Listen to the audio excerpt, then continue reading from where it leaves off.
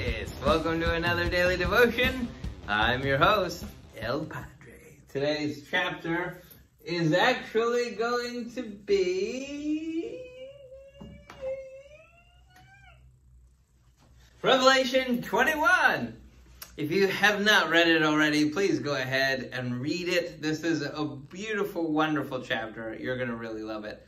For those of you, some of you, I can tell, you've been anticipating for so long the end of the book. For most of us who follow Jesus, this is where the excitement begins. If you think about, when you're going to have a baby, right? The pregnancy is long, it's grueling, sometimes it's painful, then you hit labor, and that's really tough, mostly for the wife, or with mom. And then comes the relief, right? The baby's out, everything is done, the healing has begun, and you have this beautiful life, and out of that, it's like everything is new. And so today, it's kind of like that. The great white throne judgment is over. And now we enter in to chapter 21. This is beautiful. So just to kind of recap, because even though there's a lot in the book of Revelation that you can't put in a timeline, some of it you can. So we're going to do this. Church age, and then you have the tribulation, and then you've got the great tribulation. Then you have the second coming of Jesus. Satan is bound, the abyss. Then this is the millennial reign. I probably am spelling all of this wrong. And then, and then Satan is released again for a time. And then you have the great white throne judgment. And then this is where everything begins. This is exciting. So here is when we see heaven and earth will pass away, but my words will never pass away. You remember that one? So this is where we begin a brand new timeline. Everything here is done. The earth as we know it is no more. And so we actually began a totally new creation. There's, in chapter 21 in particular, there's a new heaven and earth, and on it is a new Jerusalem. What's amazing about this, some of the characteristics that I think are really neat, is that first off, we see this in verse 3. He says this, look, God's dwelling is with humanity and he will live with them. One of the beautiful characteristics now is that God lives with us, the righteous, the saved. And not only that, it says that they will be his people and God himself will be with them and will be their God. He will wipe away every tear from their eyes. Death will be no more. Grief, crying, pain will be no more because the previous things have passed away. The things of this life are done. They are gone. To me, that's super beautiful. And then it also ends this section. He says this, I will freely give to the thirsty from the spring of the water of life. So those of you who are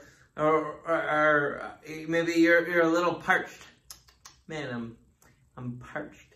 You can know there's unlimited life here. Those of you who have struggled to find life, you can find the life in Jesus. It may take a little bit to get there, for your body to get there. But let me tell you this, if you trust in him, he will be your source of life. And so here we go. If we keep going, this is interesting too, that while this is taking place, the new heaven and the earth, and God is hanging out with everybody, and Jesus is like the light of the world, and they don't even have to have a sun or a moon anymore. All of that is taking place simultaneously. There's still a hell. And for all eternity, there is a separation. This reminds me, I think it's in Luke, when it talks about how Abraham is in heaven and there's a guy, a rich man in hell, and he says, can you send somebody back? And he's like, nobody will believe it. But he talks about this chasm between them. I don't know if they're super connected or on purpose or not, but I'm reminded of this. One of the things that I wanted to point out before we get too far is that Jesus, God says this in verse 5. The one seated on the throne said, look, I am making everything new. I think that there are times that people get so discouraged with where we're at. They look around at the world, they see the frustrations, they see the sin, they see the corruption, and they think, this is exhausting. I just need it to be new. I need something fresh. Let me tell you this. If you need something fresh and something new, the only way you're truly going to get that is from the Lord.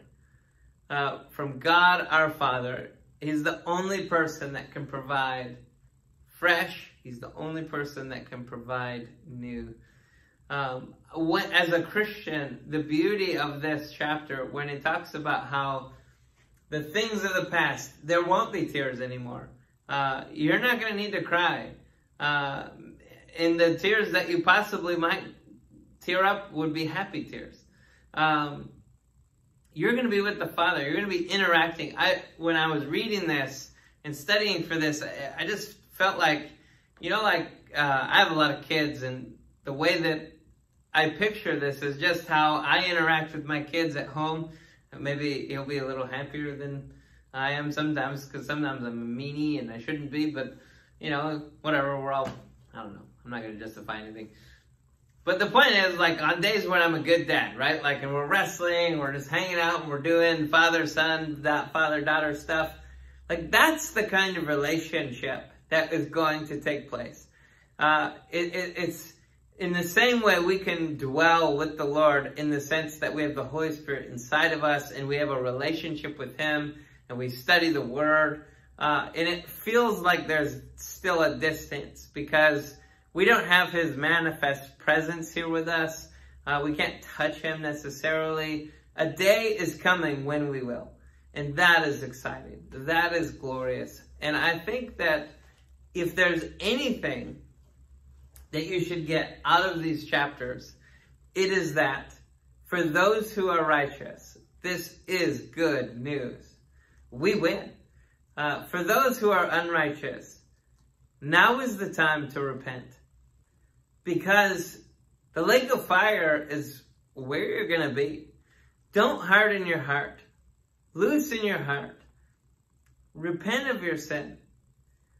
Lord, I just lift up everybody who's watching this video right now. Father, I ask that if there's anybody here that fits into the category that is listed here in chapter 21, Lord, if there's any cowards watching, any faithless, detestable, or murderers, any sexually immoral, any sorcerers, idolaters, and liars, Lord, we pray that they would repent now before it's too late.